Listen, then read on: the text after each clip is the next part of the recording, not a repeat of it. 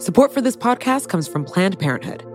It's hard to imagine a world where we leave future generations with fewer rights and freedoms. Since the Supreme Court's decision to overturn Roe v. Wade, politicians in nearly every state have introduced bills aimed at blocking people from getting the essential sexual and reproductive care they need, including abortion. Planned Parenthood believes everyone deserves access to care.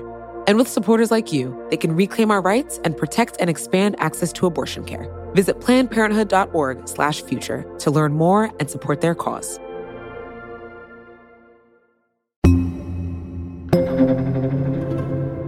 It's Today Explained. I'm Halima Shah, sitting in for Sean Ramaswamy.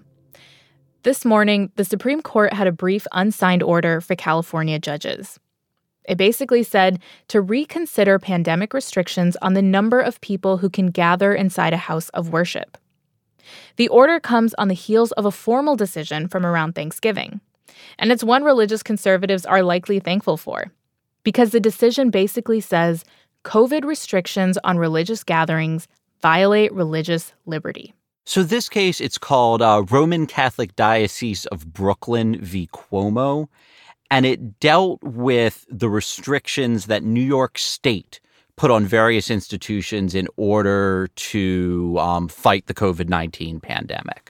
Ian Millhiser is a senior correspondent at Vox. He writes about the country's most important court. New York State, in areas where there is already either a significant outbreak or the potential for a very significant outbreak, there were very rigid caps on the number of people who could be in a house of worship at any given time. This is about mass gatherings. This is about mass gatherings. And one of the prime places of mass gatherings are houses of worship. And so especially in faith traditions where people gather and sing,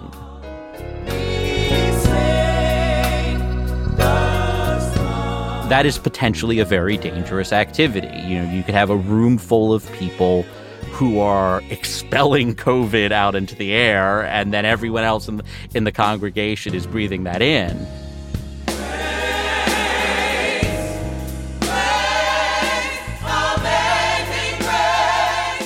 And so New York felt it was important to prevent COVID from being spread in that way. The Supreme Court said no. Breaking news overnight, the Supreme Court has ruled against Governor Cuomo and has temporarily blocked restrictions of religious services in New York State. The two-word description is religious liberty. They felt that the houses of worship, the congregation's rights to, be able to gather people together, or at least be able to gather more people together at one time than New York wanted, was more important than the state's interest in preventing the spread of the coronavirus. So how did the vote on this ultimately shake out? So it was 5-4. And one thing that's significant is that one of the justices in dissent was Chief Justice John Roberts, who, up until when Justice Ginsburg passed, had been the swing vote on the Supreme Court. Roberts is very conservative, but Roberts's view was that basically the court should defer to public health officials. And so his attitude was, look, I don't want to be responsible for spreading COVID-19. So if the state public health officials say this is what we need to do to prevent the spread of a deadly disease, Roberts was inclined to defer. And Roberts would typically vote with the four liberals to say that the court should defer to public health officials. The problem is that there aren't four liberals anymore. There are now three liberals. And the four most conservative justices who were there, before Justice Ginsburg's death, plus Amy Coney Barrett, that adds up to a majority. And so Roberts is now irrelevant.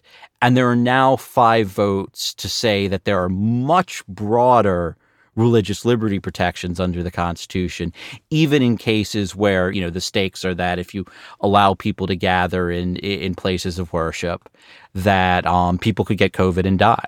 So how did the other 5 justify this? Because we should note that even though the Diocese of Brooklyn felt like these rules were unfair, Pope Francis doesn't agree. He has actually criticized groups for not following COVID-19 restrictions. The general rule is that you can't discriminate against religion.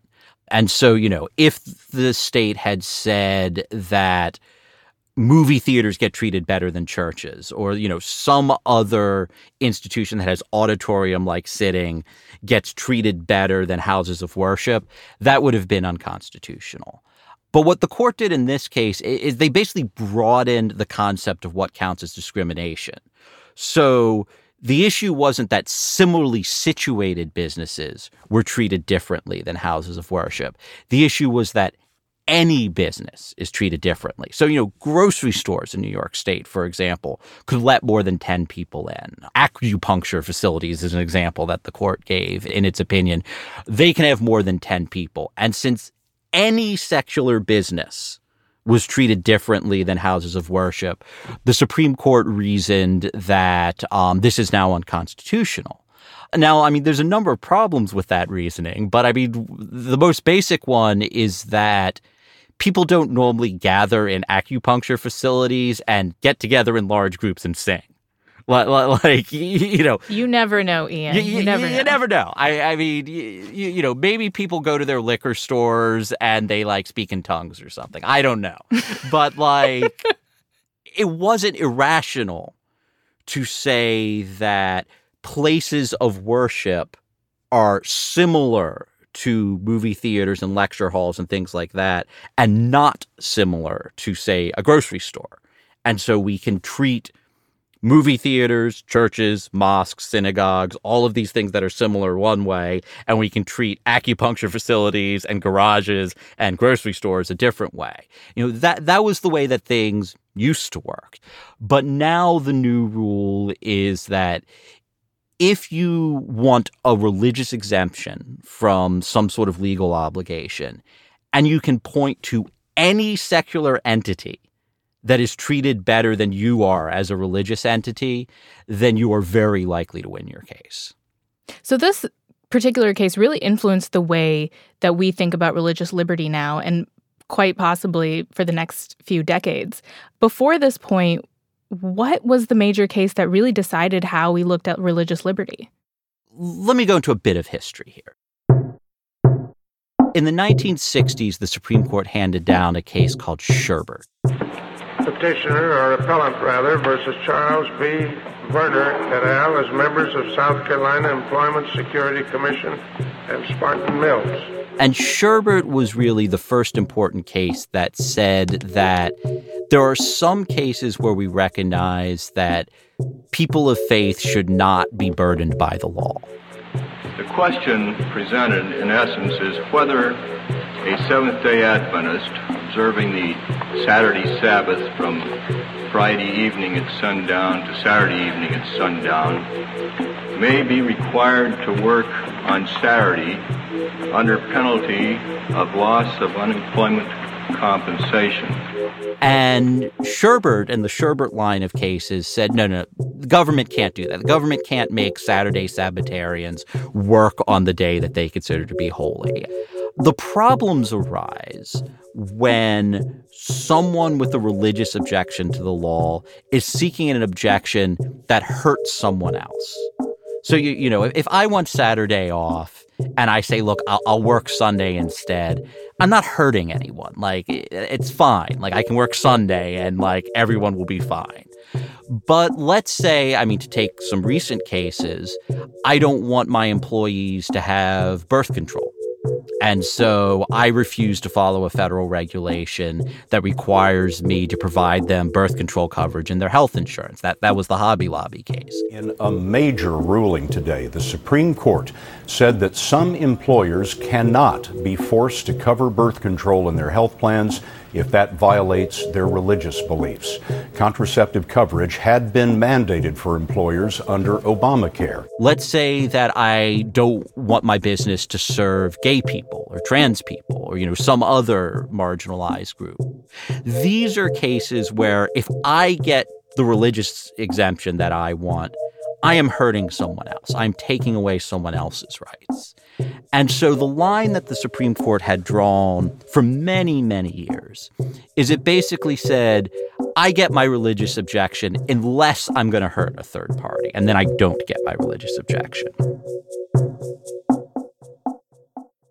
Hobby Lobby changed that. Hobby Lobby was really the first case to say that a religious objector can claim an exemption from the law that does harm to a third party. And that was an earthquake. What makes this latest case, the Roman Catholic Diocese case, significant is it basically just expands the universe of what counts as a violation that then gives someone a religious exemption. So the law used to be, at least when we were talking about state law, so long as the law applied equally to secular people and religious people alike, then it was fine. You didn't get an exemption from a state law. The Roman Catholic Diocese case doesn't explicitly overrule that rule, but it changes the definition of discrimination. So now, again, it's considered to be discrimination if you can show any example of any secular entity that is treated differently than you are, possibly for any reason. And so what's going to happen now, I think, is we're just going to see a lot of cases where people who have religious objections to following a particular law demand an exemption from the court. They get it, and they get it even if the exemption that they are seeking hurts someone else.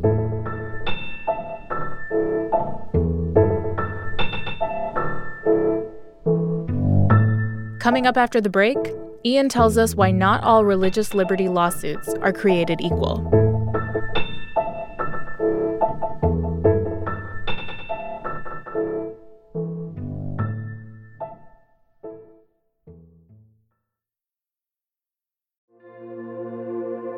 Support for this podcast comes from Planned Parenthood.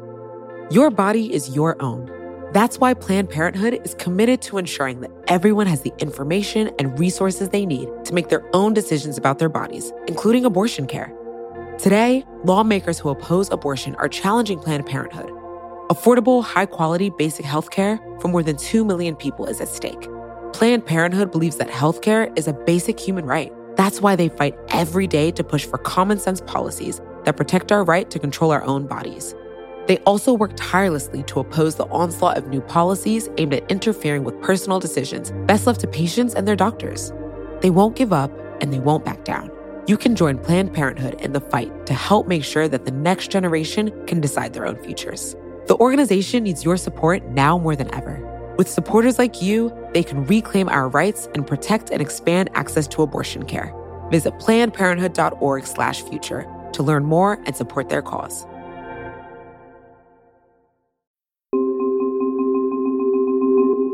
So, Ian, what do these cases say about where the court and I guess America now stand on the issue of religious liberty? So I think the broader picture here is that before Hobby Lobby, I think the court understood, I mean, for lack of a better way to put it, that like we live in a society, like we live in a pluralistic society.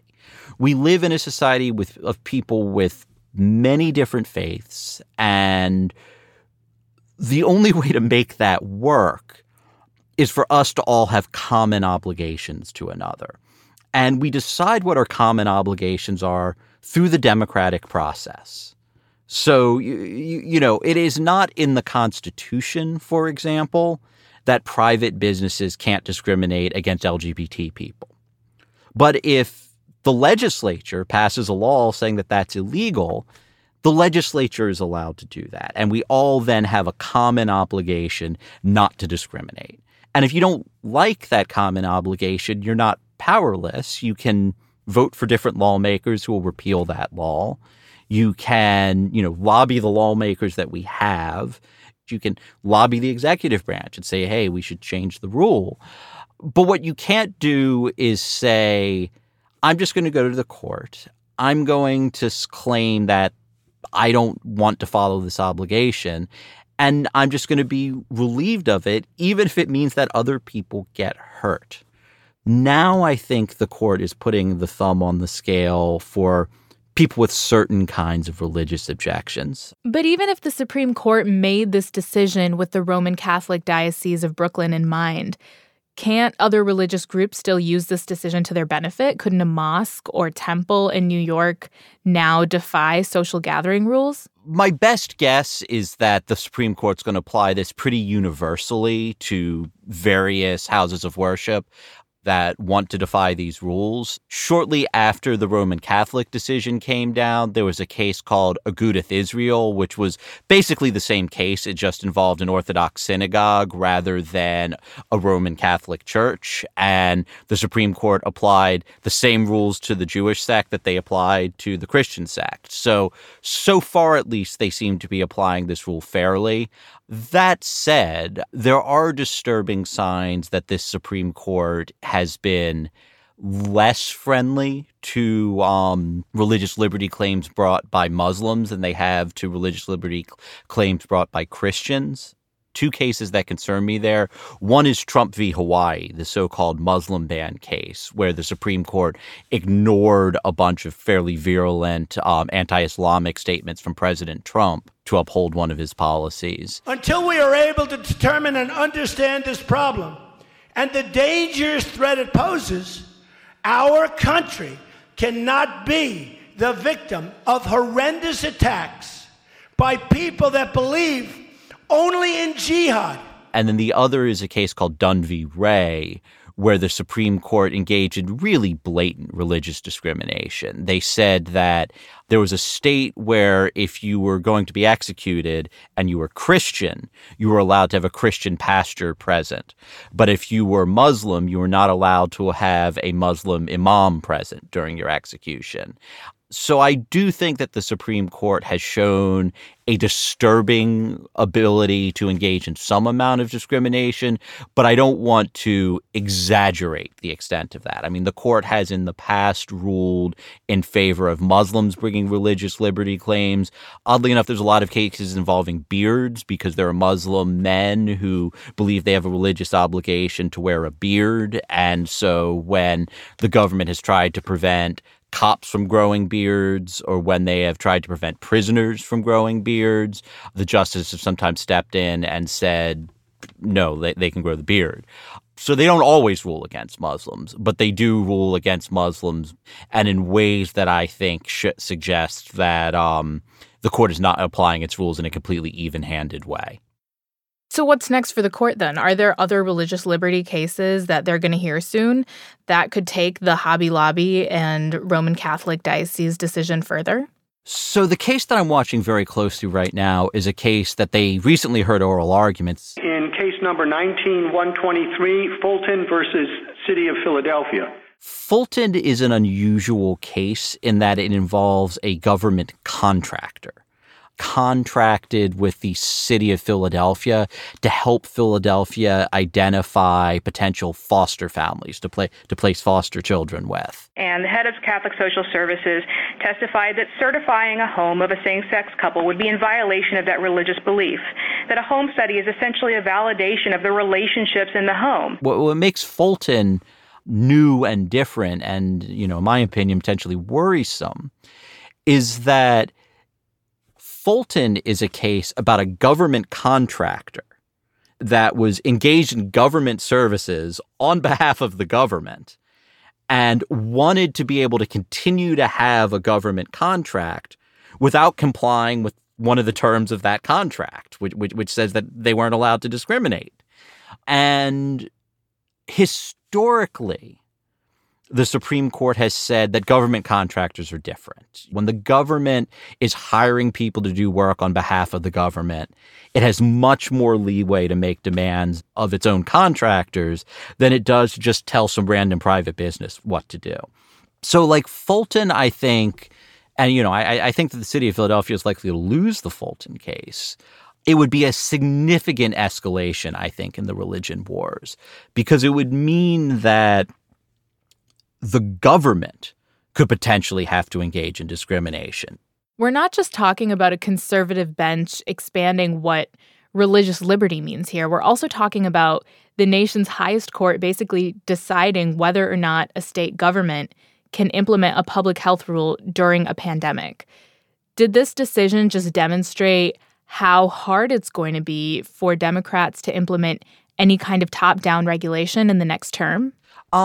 Certainly whenever religion is implicated. Now, I don't want to exaggerate the holding of the Roman Catholic Diocese case. Like, it is a case about religion. It's not a freestanding objection to preventing the spread of COVID-19.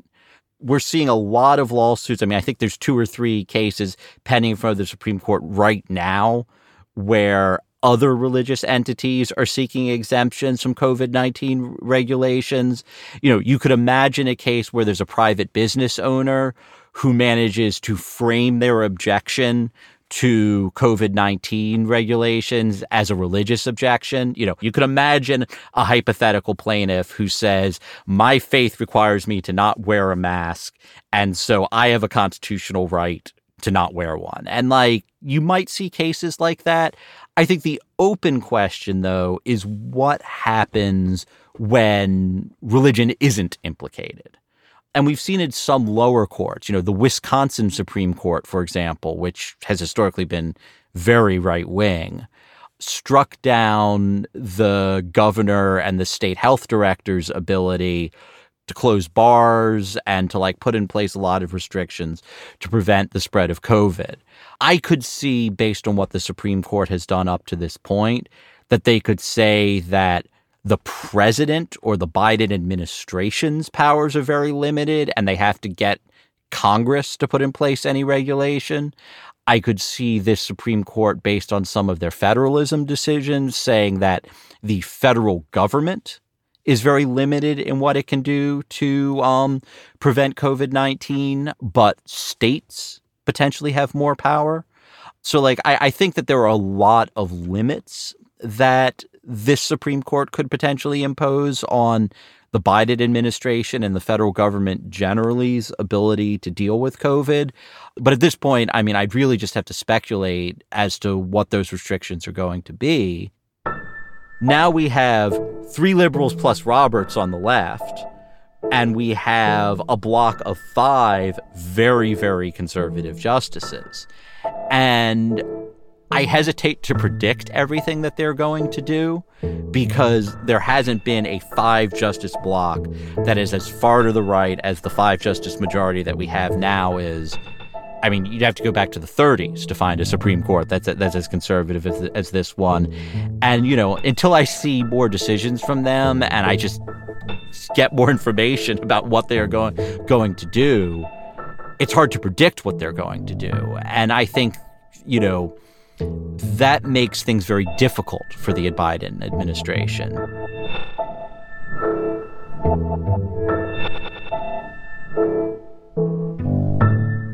Ian Millhiser is a senior correspondent at Vox. He writes about the Supreme Court and the Constitution.